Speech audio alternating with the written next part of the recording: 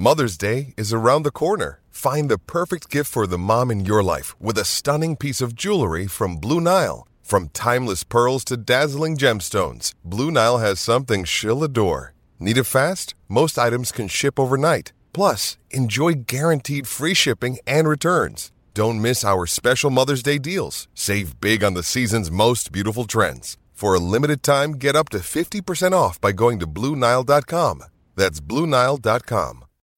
When you need mealtime inspiration, it's worth shopping Kroger, where you'll find over 30,000 mouth-watering choices that excite your inner foodie. And no matter what tasty choice you make, you'll enjoy our everyday low prices, plus extra ways to save, like digital coupons worth over $600 each week. You can also save up to $1 off per gallon at the pump with fuel points. More savings and more inspiring flavors make shopping Kroger worth it every time. Kroger, fresh for everyone. Fuel restrictions apply. Another day is here, and you're ready for it. What to wear? Check. Breakfast, lunch, and dinner? Check. Planning for what's next and how to save for it? That's where Bank of America can help. For your financial to-dos, Bank of America has experts ready to help get you closer to your goals. Get started at one of our local financial centers or 24/7 in our mobile banking app. Find a location near you at bankofamerica.com/talktous. What would you like the power to do? Mobile banking requires downloading the app and is only available for select devices. Message and data rates may apply. Bank of America N.A., member FDIC.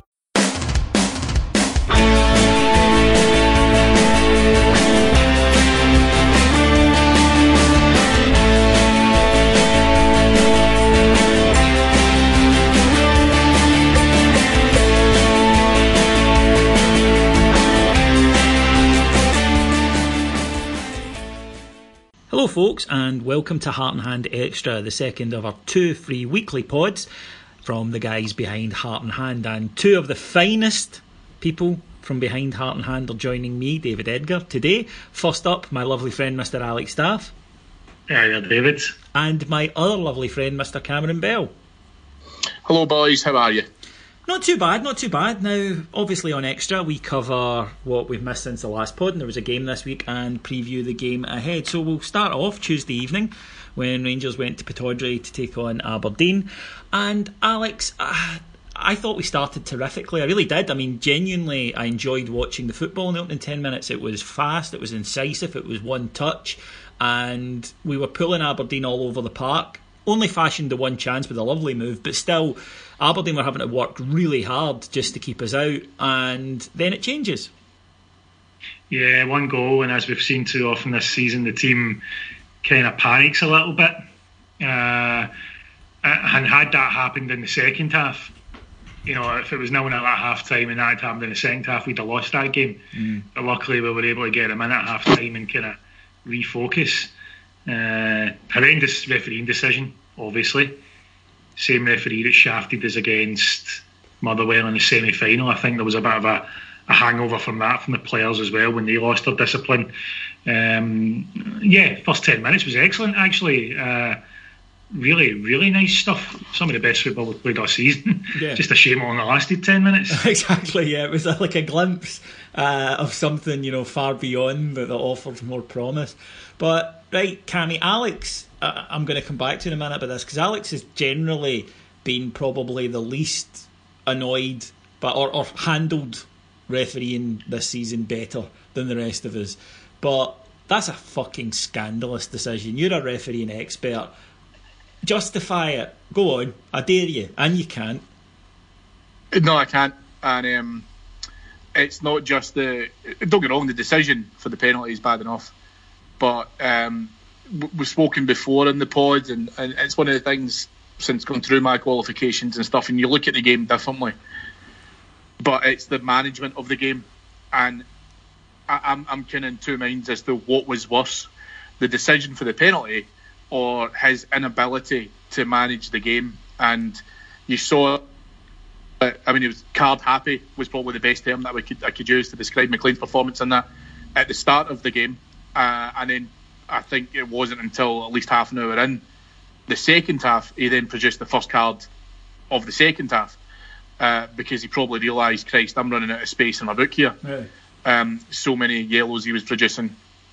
His position for the penalty is poor, because typically you want to ideally stand in a corner So you can have the goal kick over your in that scenario, it would be over your left shoulder, so you're watching, and to a certain extent you're facing your linesman in that direction, so that basically you've got enough of the 18-yard box covered.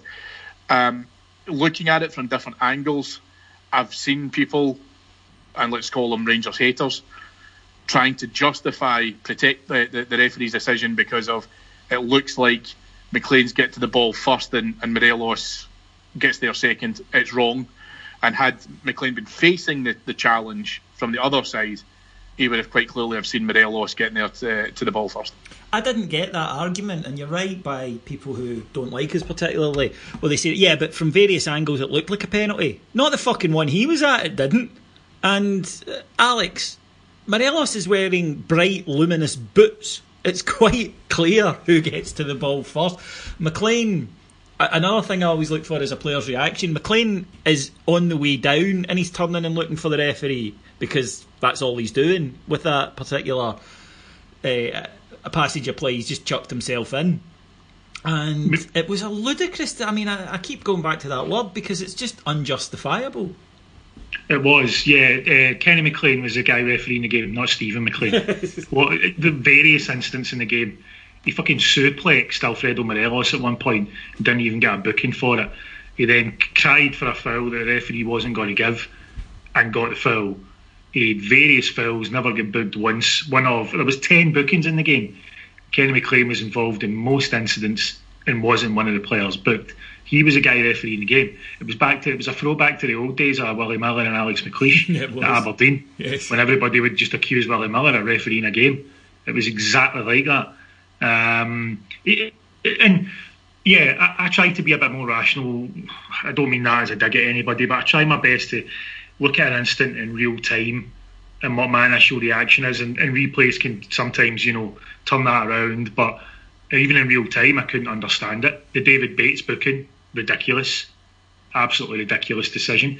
There was various, as I say, moments where he just went with the shouts of the Aberdeen players. They consistently surrounded him with every decision that we got. The one or two times that we did that to him, Dorrans gets booked. No, not one of their players get booked for that. And then I think the worst decision in a lot, which actually went in our favour somehow, that tackle by Sean Goss just before half time that was wild. Yeah, but was absolutely wild. Now, he gave that after not giving us exactly, a foul. Yeah. That's a compound mistake. And it's because he should have given a foul in the first place, doesn't. Goss, you're right, and look, unprofessional, completely loses his temper. I think just utterly sickened by every single decision going the wrong way, and absolutely clatters the guy. And it was a definite yellow, and he doesn't give that. That speaks to your point, Cammy, and you're spot on that the game, which in the first 10 minutes for an Aberdeen Rangers game was reasonably quite calm, first 13 minutes you may say, especially for one with something riding on it, it was quite, it was football. It was a football match. It wasn't a war. It degenerates for at least the rest of that half because the referee has completely lost control. He's made a terrible decision, and then in the key minutes after it, where he really needs to sit on it, he just completely loses it and makes bad decision on top of bad decision. Clearly irritates the players and doesn't referee even-handedly. I think Alex's point about one reaction when he gets surrounded by Rangers players to another reaction when he's surrounded by Aberdeen players is very telling. And I think that he not only lost control of the game but played a major part in sending it spiralling down the plug hole. I don't think he sends Goss off because of the penalty, because I think he realises he's fucked up at some point. And I think the Goss tackle was like one of these tackles, and we've seen them book in games before, right? And you can tell that it's coming. And what I mean by that is that there's been a couple of niggly challenges, and it's really kind of hit the border of being a foul. Hasn't quite stepped over the line, and play has continued. And another one comes in, and then another one comes in, and then eventually at some point somebody just smashes someone, and then that stops play.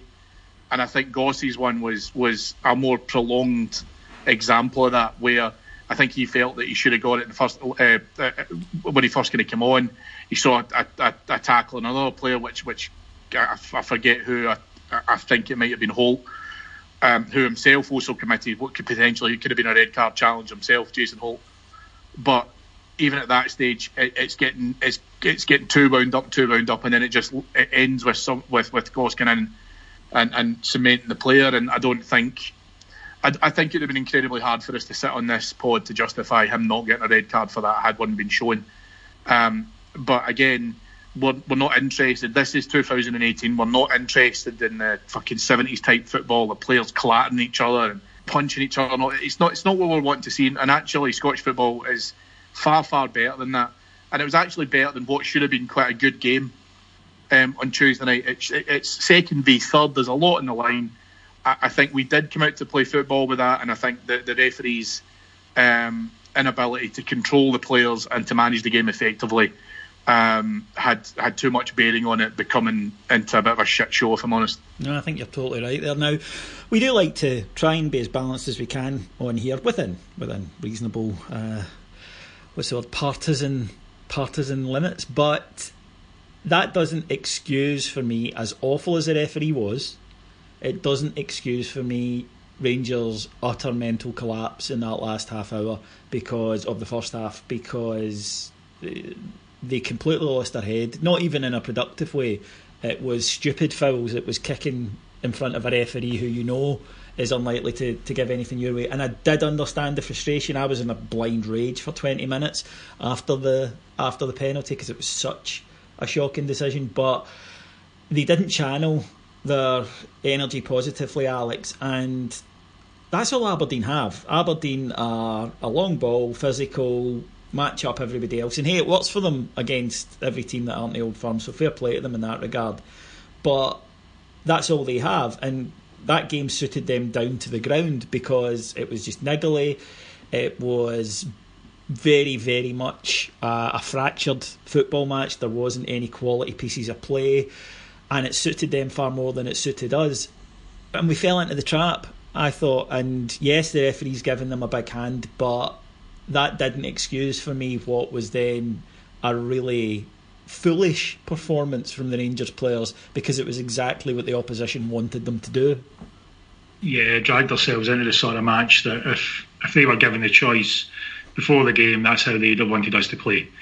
Yeah, absolutely. I think you need your experienced players to step up there, and that was what we lacked in the first half. Dorrans had to go off, who I thought started the game really brightly, personally. I was kind of looking to him to kind of settle us down again. That was who I thought was going to be the guy to do that. Russell Martin, I think we all know is struggling regardless.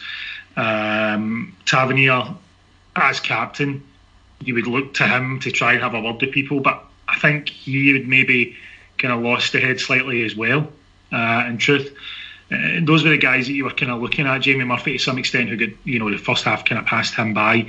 Those were the players you were looking at to try and get a hold of people and say, just calm the fuck down and get back to playing football here. And as I say, it was lucky that, this was the kind of first half this happened and they were able to get the boys back in, and somebody is kind of refocused them, because the second half was obviously a hell of a lot better. But it's rather telling that, and I know we're coming on to it, it's rather telling that the two players, in my opinion, who turned it around are two of the younger guys in the squad, which does make you wonder just what's going on. Is it just an ability thing, or is there something, is a lack of confidence hurting our experienced players more than anybody else? I'd be curious to know what people think on that. I think that people are going into the match on a bit of a shorter temper because they're frustrated at their own performances, at the way things are going, probably at the stick they've been getting, because nobody likes that, even if it's justified. So I think you're right. I think that they go into the match ready to pop, and then something like that did utterly pop them. And look, we do try to, as I say, be balanced, mainly for that guy. Somebody sent me from a Reddit thing, which is not a platform I use, I must admit, about a guy who apparently doesn't like our show because all we do is complain about referees and try to be funny, which is sort of, yep, that's kind of what we've got. But brilliantly at the bottom of it said he subscribes to the Patreon site, so he pays extra to listen to a podcast he doesn't actually seem to like. But we do try to balance it out, and when we have a go at referees, it's because we feel it's justified. it doesn't, as we say, excuse the performance that we then got for the rest of the half. Now, Cammy, I think Alex is absolutely spot on there when he says the two players that turn it round for us are Ross McCrorie with an inspirational performance from midfield and Jason Cummings, probably more positionally and adding an extra dimension to our play rather than having a scintillating performance. But we were a lot better second half, and again, interest of balance, I've just did a right go at them for that first half. I thought second half there wasn't a lot of quality, and you saw that in the last third repeatedly. However, by sheer grit and determination, they took the game completely away from Aberdeen. I don't think Jack Alnwick has touched the ball in the second half, and they have, even though they weren't playing well, grafted their way to a point, and they do deserve a bit of credit for that, in my opinion. They do, but then I would also throw into that mix Morelos as well, who cuts a frustrated figure at times, but he had to do a lot of the physical work, I feel, on Tuesday night. It's difficult to be able to. It's interesting because if you look at sometimes the mistakes these players make versus what you know that they're capable of producing, you can almost apply that to any position in the park. So I'll give you an example of that. So McCrorie in the first half gives away quite, in my opinion, quite a needless corner with a really poor touch, which I'm not really too sure is, I don't know if he gets his foot caught or something happens, but you both know the one I'm talking about, where he kind of takes a touch and it goes out to that led to the chance corner. that led to the ghost penalty. Yeah, I know the one you mean. But 13 minutes. But then equally at the same point, he's absolutely turned that around with some really good organisational play for the midfield in the second half. I think he was really up for the fight. I mean, his goal shows that. I mean, he just wasn't willing to let that go.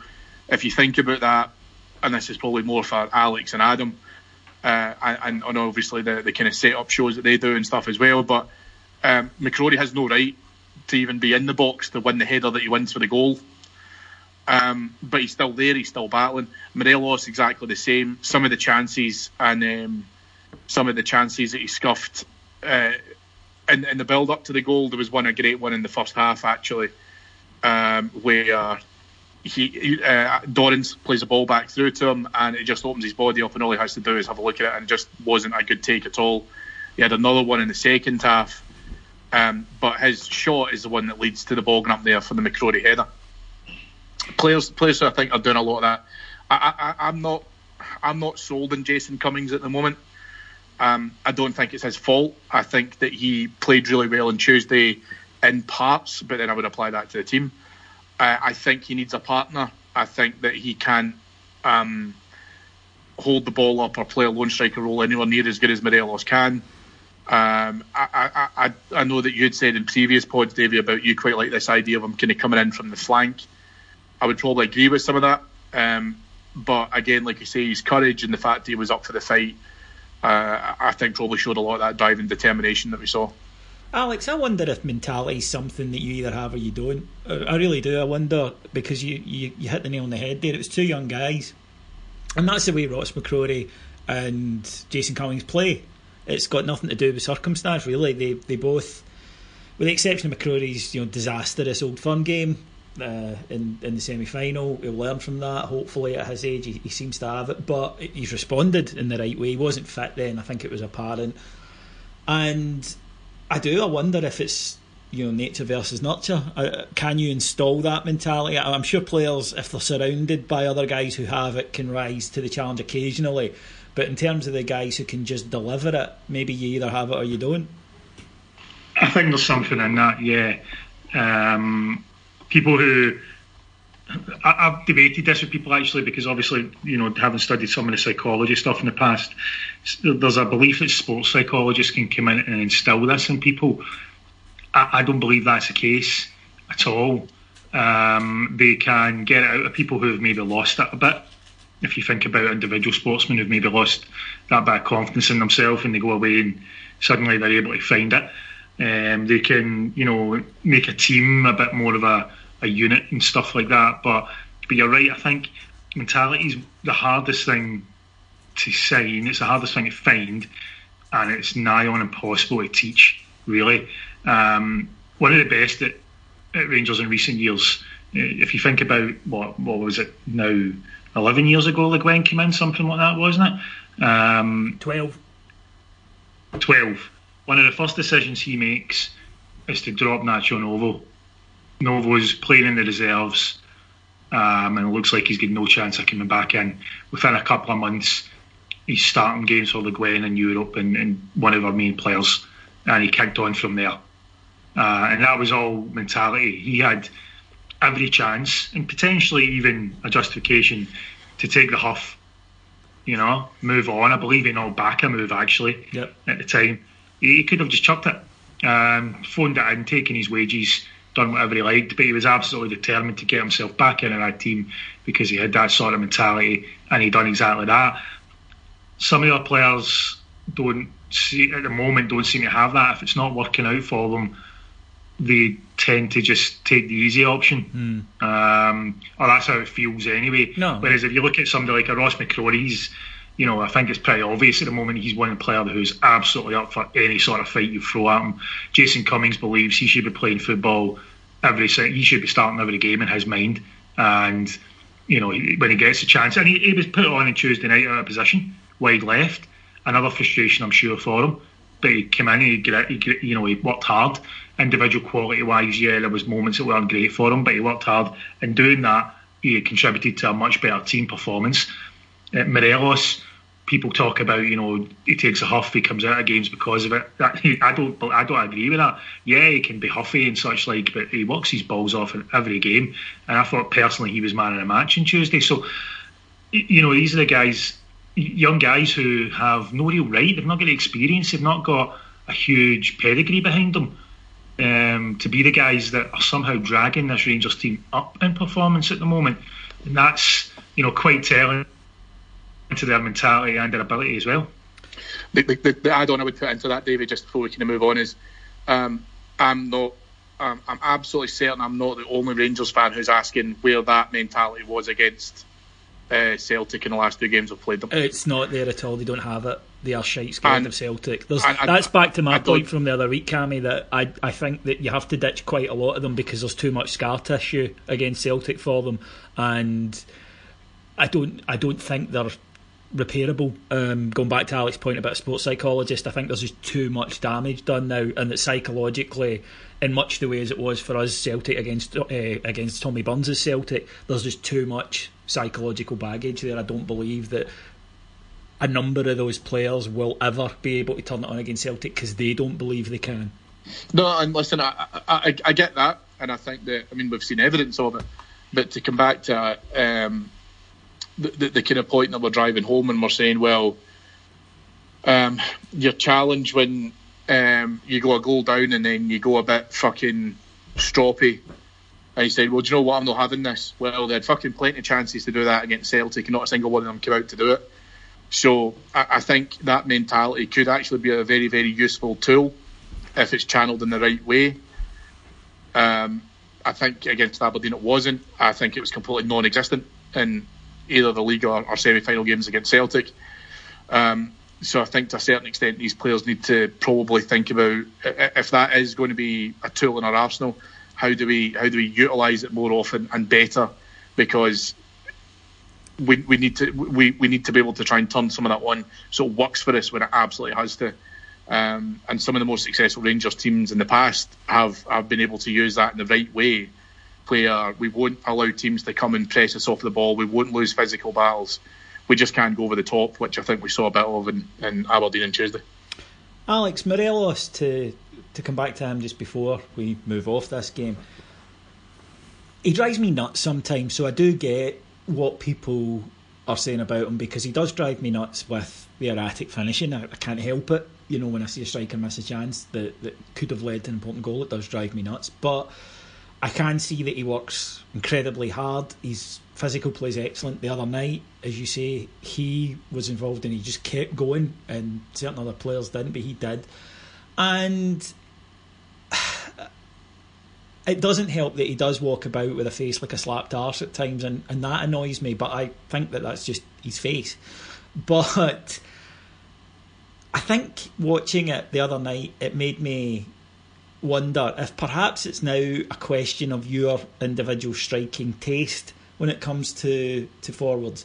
And there are some who like the battling all-round centre-half, maybe not the most prolific, but works his nuts off, always contributes, sets up chances for others, etc., etc.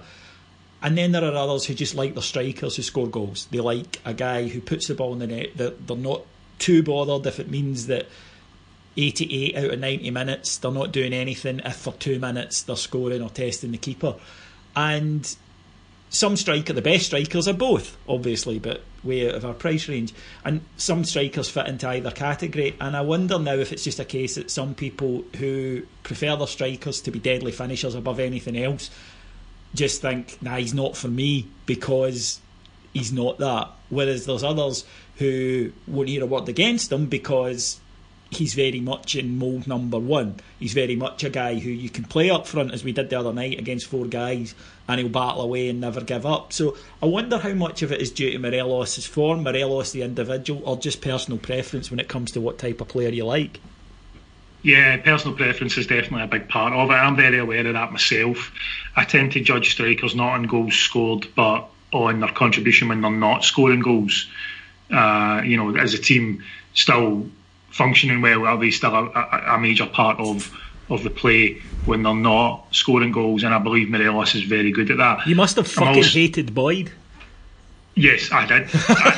I did not like Chris Boyd overall. And I think it's rather telling that someone with his goal record struggled to get games in bigger matches. Jesus, there was a game where Philip Sebo got picked ahead of him against Celtic, going to Parkhead, because Walter Smith had zero faith in Chris Boyd's ability to be part of the team if he wasn't scoring goals. That's, if you're getting dropped for Sebo, Bob great. That's, a guy who literally couldn't score. That's a pretty worrying sign. But, I wasn't a big fan of Boyd for that, and I do appreciate his goals, and I do appreciate that that's just my view of a striker as compared to others. I absolutely get that. For me, I think where we can be somewhat, or what we're still adjusting to as Rangers fans, in my opinion, and this applies to quite a few players, is that our better players at the moment are now works in progress rather than finished articles. Morelos is definitely one of our better players. We're a weaker team when he doesn't play, but he's not a finished article. He's still a work in progress, and what I see from him suggests to me that this guy's going to go on and have a very good career, because managers now like strikers who, okay, he's not going to score every game, but he's going to contribute every game. He's going to do something. There's no defender in that league can bully Morelos. But if you watch Jason Cummings, for example, in the last game against Celtic, Boyata slapped him about. I mean, it was like going in against an under-12 player and just winning the ball off him and such. Like, Morelos never allows any defender an easy game. Never happens. So, I quite like those attributes in a forward, and I'll take, goals, not quite as a bonus, but I look at goals overall, and as a team we've scored a lot of them this season, a lot more than we did last season. He's been a big part of that, and that's great to me. But I do understand, you're right. I think there is just, for some people, it's all about the chances that a striker misses. I'm not saying that's the wrong thing to do. It's just not what I look at personally, which is probably why I fall more on the defending Morelos side. Cammy, I'm not sure about yourself actually. Are you more of a kind of strikers equals goals type guy? He's a Kyle Lafferty type strikers guy. That's Cammy's default setting on strikers, what they should be. Yep, can score goals, can create space. I think your problem can lead the district in 10 German bombers. That's what Cammy wants from a striker. Correct, absolutely correct.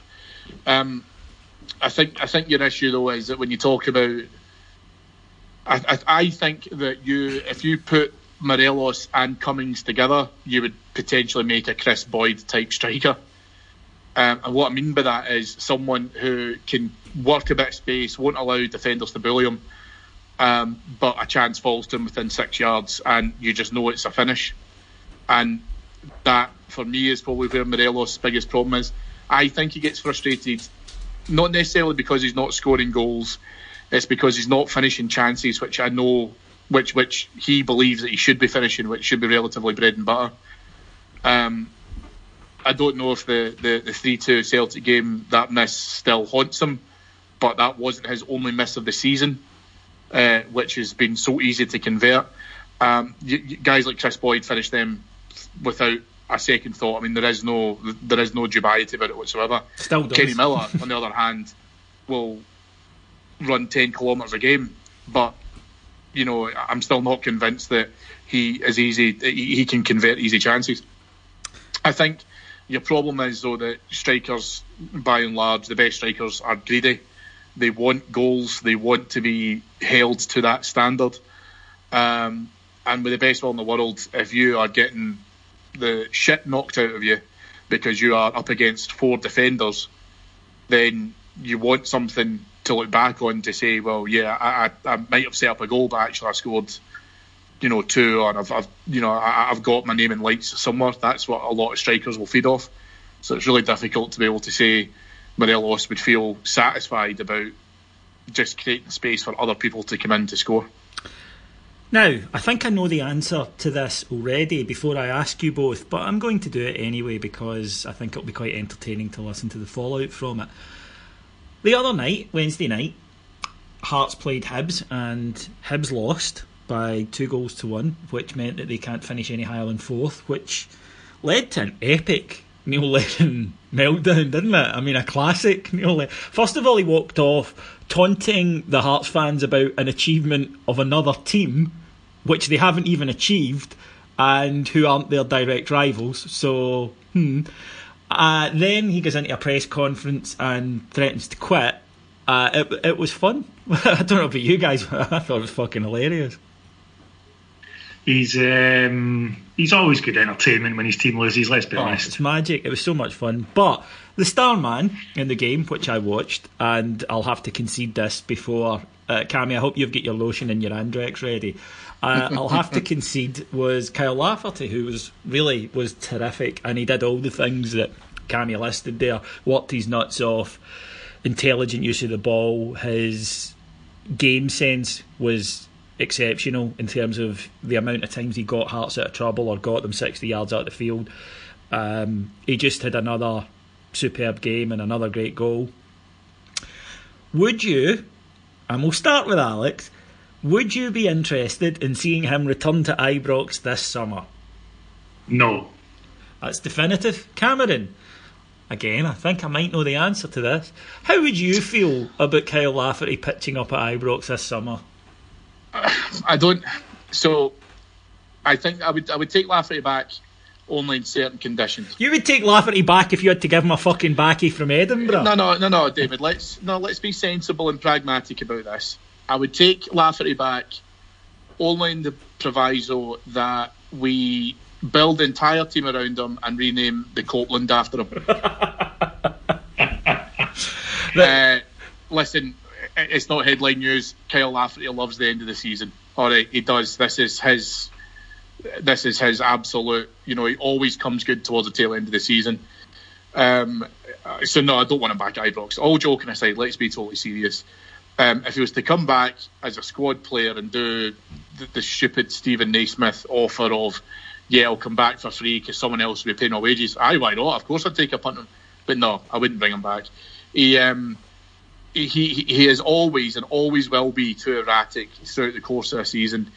He just finishes well. That's what he does. He just finishes the season well and closes out. It's why he's won so many leagues for Rangers single-handedly, I might add. But he always does it. And I think what's great about him, because no one can question where his allegiances lie. He absolutely loves winding up Celtic. He loves winding up Neil Lennon. I can absolutely guarantee you that Lennon was probably thinking to himself on Tuesday night before the game, Jesus, I hope Lafferty doesn't score against us tomorrow. And the only thing that would make that worse would be that bastard Naismith scoring against us tomorrow. And look what happened. Somebody said to me, is that him forgiven? Does it fuck? Well, the best thing about, listen, Alex is totally right. We love, see Lennon in full-on ranty mode after he's just been pumped. Everyone loves that Neil Lennon, because I think he ranged yesterday from taunting the Hearts fans about being 40 points in front of them. By the way, Neil, just because I know you'll probably listen to this, see when you close your fingers and do that, it is like 10, 5, 15, whatever. 10 points, just hold your fingers up.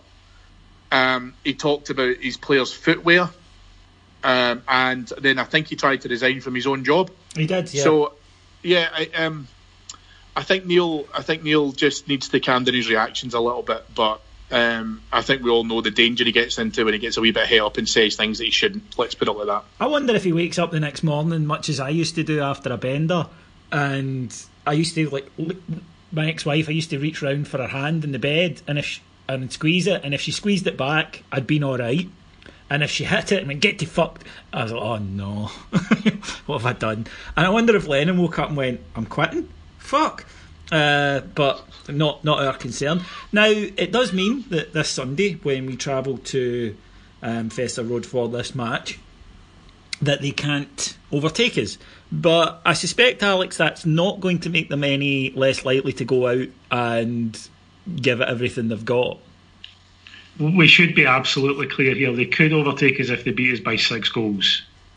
I'm hoping even we can't banter near that. Yeah. Yes, I am in complete agreement. By the way, if Hibs beat us by 6 goals on Sunday, I'm giving up show business. I can't see it either, guys, and I can see us losing to Hibs. In an away game where they've had their number all season, and the one game that we won against them, we certainly carried a bit of luck that night. So, I can certainly see us losing, but we're not going to lose the game by 6 goals. I think that's pretty clear. Hell, Jesus, if we thought there was even a chance at it, we'd just get a few players sent off and get the game abandoned. Take the 3-0 defeat. So yes, it's became a largely meaningless game. They're going to come out and have a real go because, they owe it to... They would have done it anyway, but they owe it to their fans to try and make a fist at winning by 6. I'm hopeful that we're missing a couple. I mean, we're missing Morelos and McCrory. We've just spoken about how vital they were against Aberdeen. But I'm kind of hopeful we make a nice bit of a battle of it, get a positive result, finish the season on some sort of positive note, because I think you guys join me in just wanting this one over and done with, and let's get Stevie G in the door. Right, absolutely. That's what happens when a new manager offers the promise of a brighter future, and especially before they really start work is the time that you get to project onto them your hopes and your dreams. And given the glamorous nature of the incoming team and how excited that's got us, then that is magnified during this period. So yeah, these games do seem to be a bit of a kind of, I'll just get them out of the way. I must admit, I know this sounds really odd, but third I don't like, but fourth terrified me, and obviously I want second, but there is still that Rangers thing in me, Cammy, that says if we're no first, second or third, I don't really care. I know I'm supposed to care about second or third, I know that, and I suppose I kind of do. And Hoggy, I can hear him in my ear going, means we get 2 extra weeks off, and he's right, and I get that. But fourth would have been appalling, especially because it lets Neil Lennon finish above us. But I still want us to win because, and I know that you and I disagree on this, I still don't think that Aberdeen will beat Celtic. So even allowing for that Celtic might find it funny, I still think that they'll get the win. And that means if we get 3 points, we'll do it. Against that, Alex just nailed what I see as being a massive problem. Morelos and McCrory missing. I'm a bit concerned. So listen, I understand that. I will continue to state that I do believe Aberdeen will beat Celtic on Sunday. I think Rodgers already has his cup final team sorted out, so there isn't really any positions to play for. What's interesting though from what both of you have said is how does Lennon motivate his players for it? Because if there was still... So let's remove the 6-0 thing for a start, right? Sorry, no one at Hibs thinks that they're going to beat us 6-0. But given how much he's just thrown them under the bus, and it's not the first time he's done it, but how much he's just thrown them under the bus, because he came out quite vehemently against his defenders for the goals that they conceded on Wednesday night as well, and the manner of which they conceded them. I don't know as to how he motivates them, because he can't move league position now. Right? They won't, right? Because they won't obviously score that many against us that they could potentially move. I don't know as to how he gets them turned around, because if I was, there must be Hibs players in that dressing room who are looking at it going, what a fucking crackpot. He's actually, you can say all these things behind closed doors, and you can say it in the sanctuary of the dressing room and what have you, but you can't commit to these things in public. You just can't do it, and that's the whole Neil Lennon circus, right? Our biggest problem, as you say, Davey, is who do we select, and how do we focus on that? Forget about Hibs. Forget what they could do to us and all the rest of it. I think we just have to treat this game as what everyone wants, which is the final 90 minutes of our season. Get this done. I don't know if there is a Stevie G effect yet, because I think even if a manager hadn't been announced, I still think that the departure of Murty has probably cleared a lot of the toxicity that was in some of the dressing room. But I do think we need to think about selection purposes. I don't know if that means Cummins up top and maybe Docherty behind him, something of that nature. I don't know if Windass is going to be available for Sunday. I haven't really heard too much on that, if I'm honest. I think all we can do is set up the team as best we possibly can, go there. If we can fight against Aberdeen, we can fight against Hibs. That's my mentality, and I think that's what Nicol has to say to them.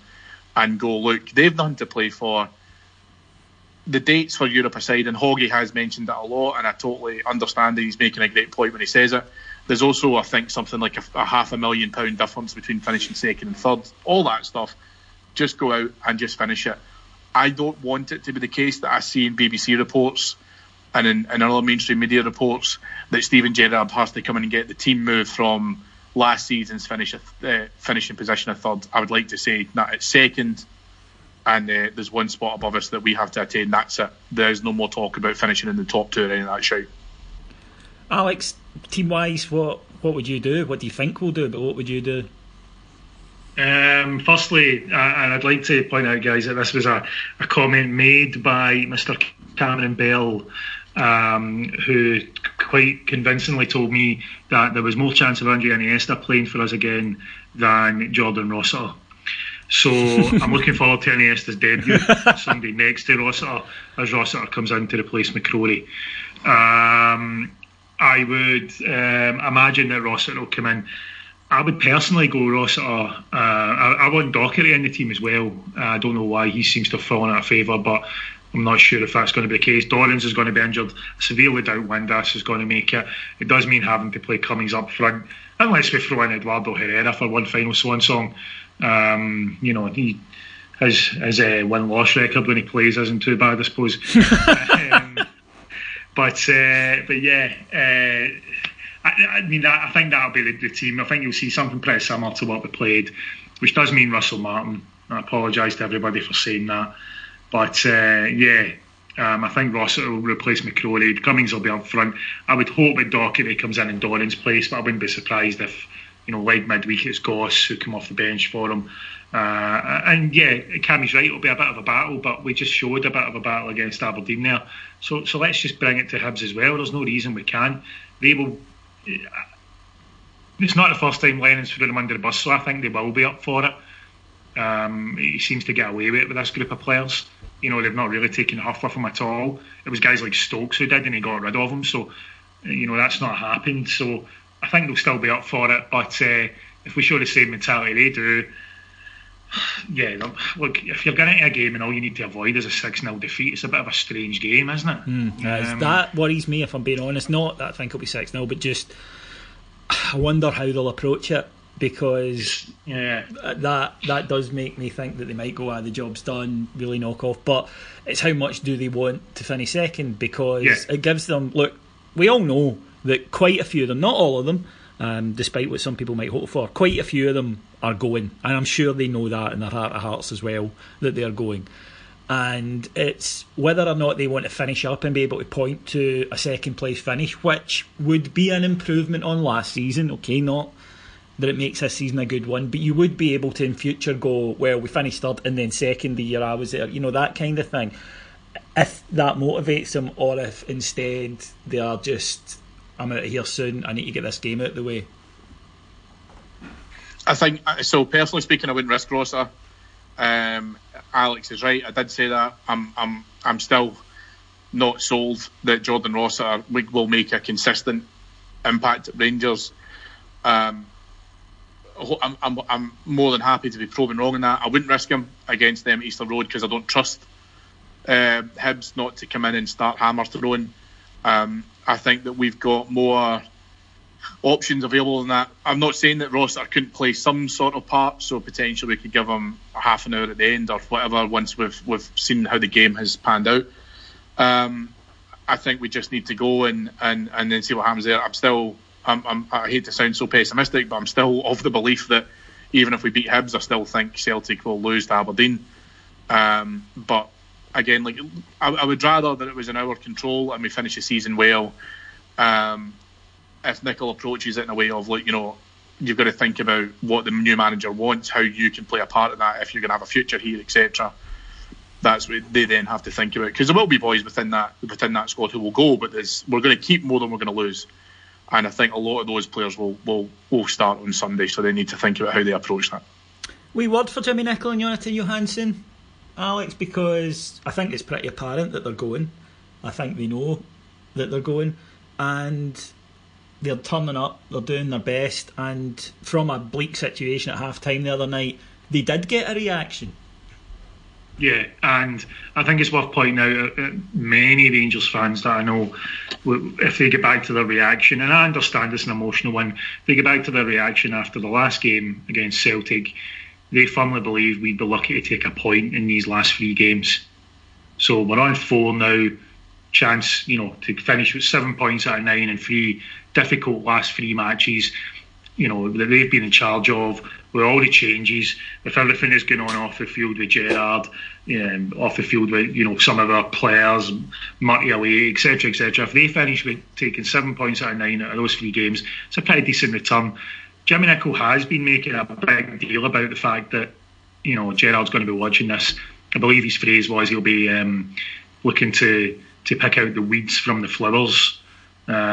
Somehow being a flower's better. I don't know why, but there you go. But yeah, he's really trying to impress upon this squad that, look, it's not me you're playing for now. It's yourselves, your future, and the next manager who's coming in before you know it. So he seems to have got something from them, as you said. I suppose even the reaction of going 1-0 down and starting to boot people has been more of a reaction than we've had most of the season, isn't it? It is, I mean, it's almost like, yeah, we knew we were losing those games against Celtic where the game started. We could see it a mile away. You know, after 5 minutes, we're all looking at each other thinking, fuck. But if we just went out and booted them, I think people would have been a wee bit happier with that. Yep. So yeah, Jimmy Nichol's obviously getting something from them. I think Johansson plays a big part. For example, I'm convinced. Well, I mean, Nichol's confirmed that it was his decision to play McCrory in midfield. That, you know, it was Johansson who'd done that for him. But I'm also convinced Johansson's been the one that said play Cummings wide left so we can move Murphy inside. Given, you know, it was the other way around in the game before. So yeah, they've made a bit of a difference. A bit of a shame. I would have liked to. I think Jimmy Nicol, you know, I'm not surprised he can move on and he can go and get an assistant manager's role somewhere else. I would have kind of liked to have kept Johansson about. He's worked with the youths as well a little bit.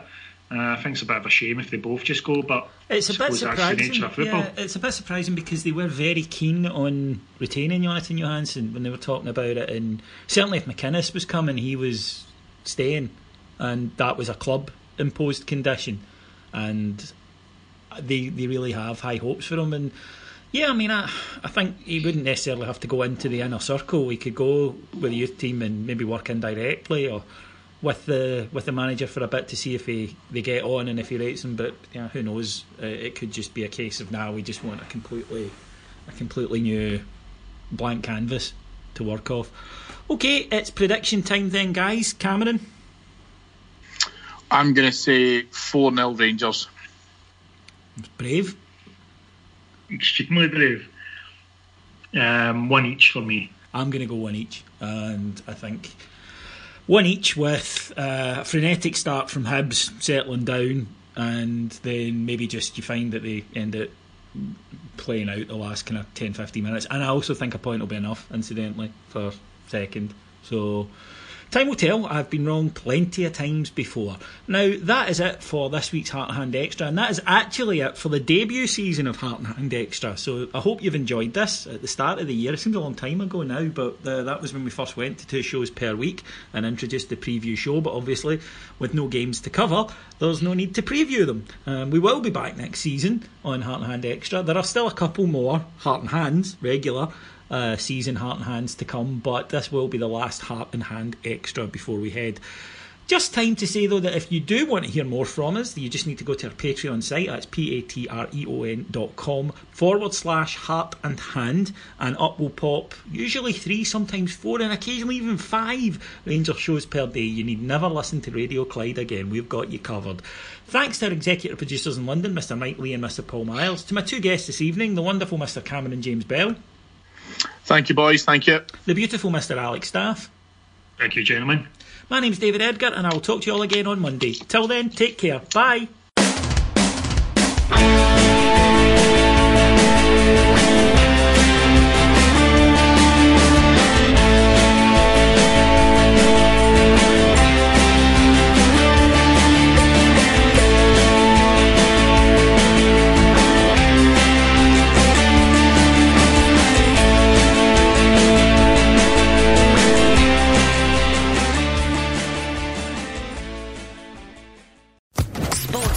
Podcast Network. Hey guys, it is Ryan. I'm not sure if you know this about me, but I'm a bit of a fun fanatic when I can. I like to work, but I like fun too. It's a thing. And now the truth is out there. I can tell you about my favorite place to have fun. Chumba Casino. They have hundreds of social casino style games to choose from with new games released each week. You can play for free anytime, anywhere. And each day brings a new chance to collect daily bonuses. So join me in the fun. Sign up now at ChumbaCasino.com. No purchase necessary. VGW Group. Void where prohibited by law. See terms and conditions. 18+.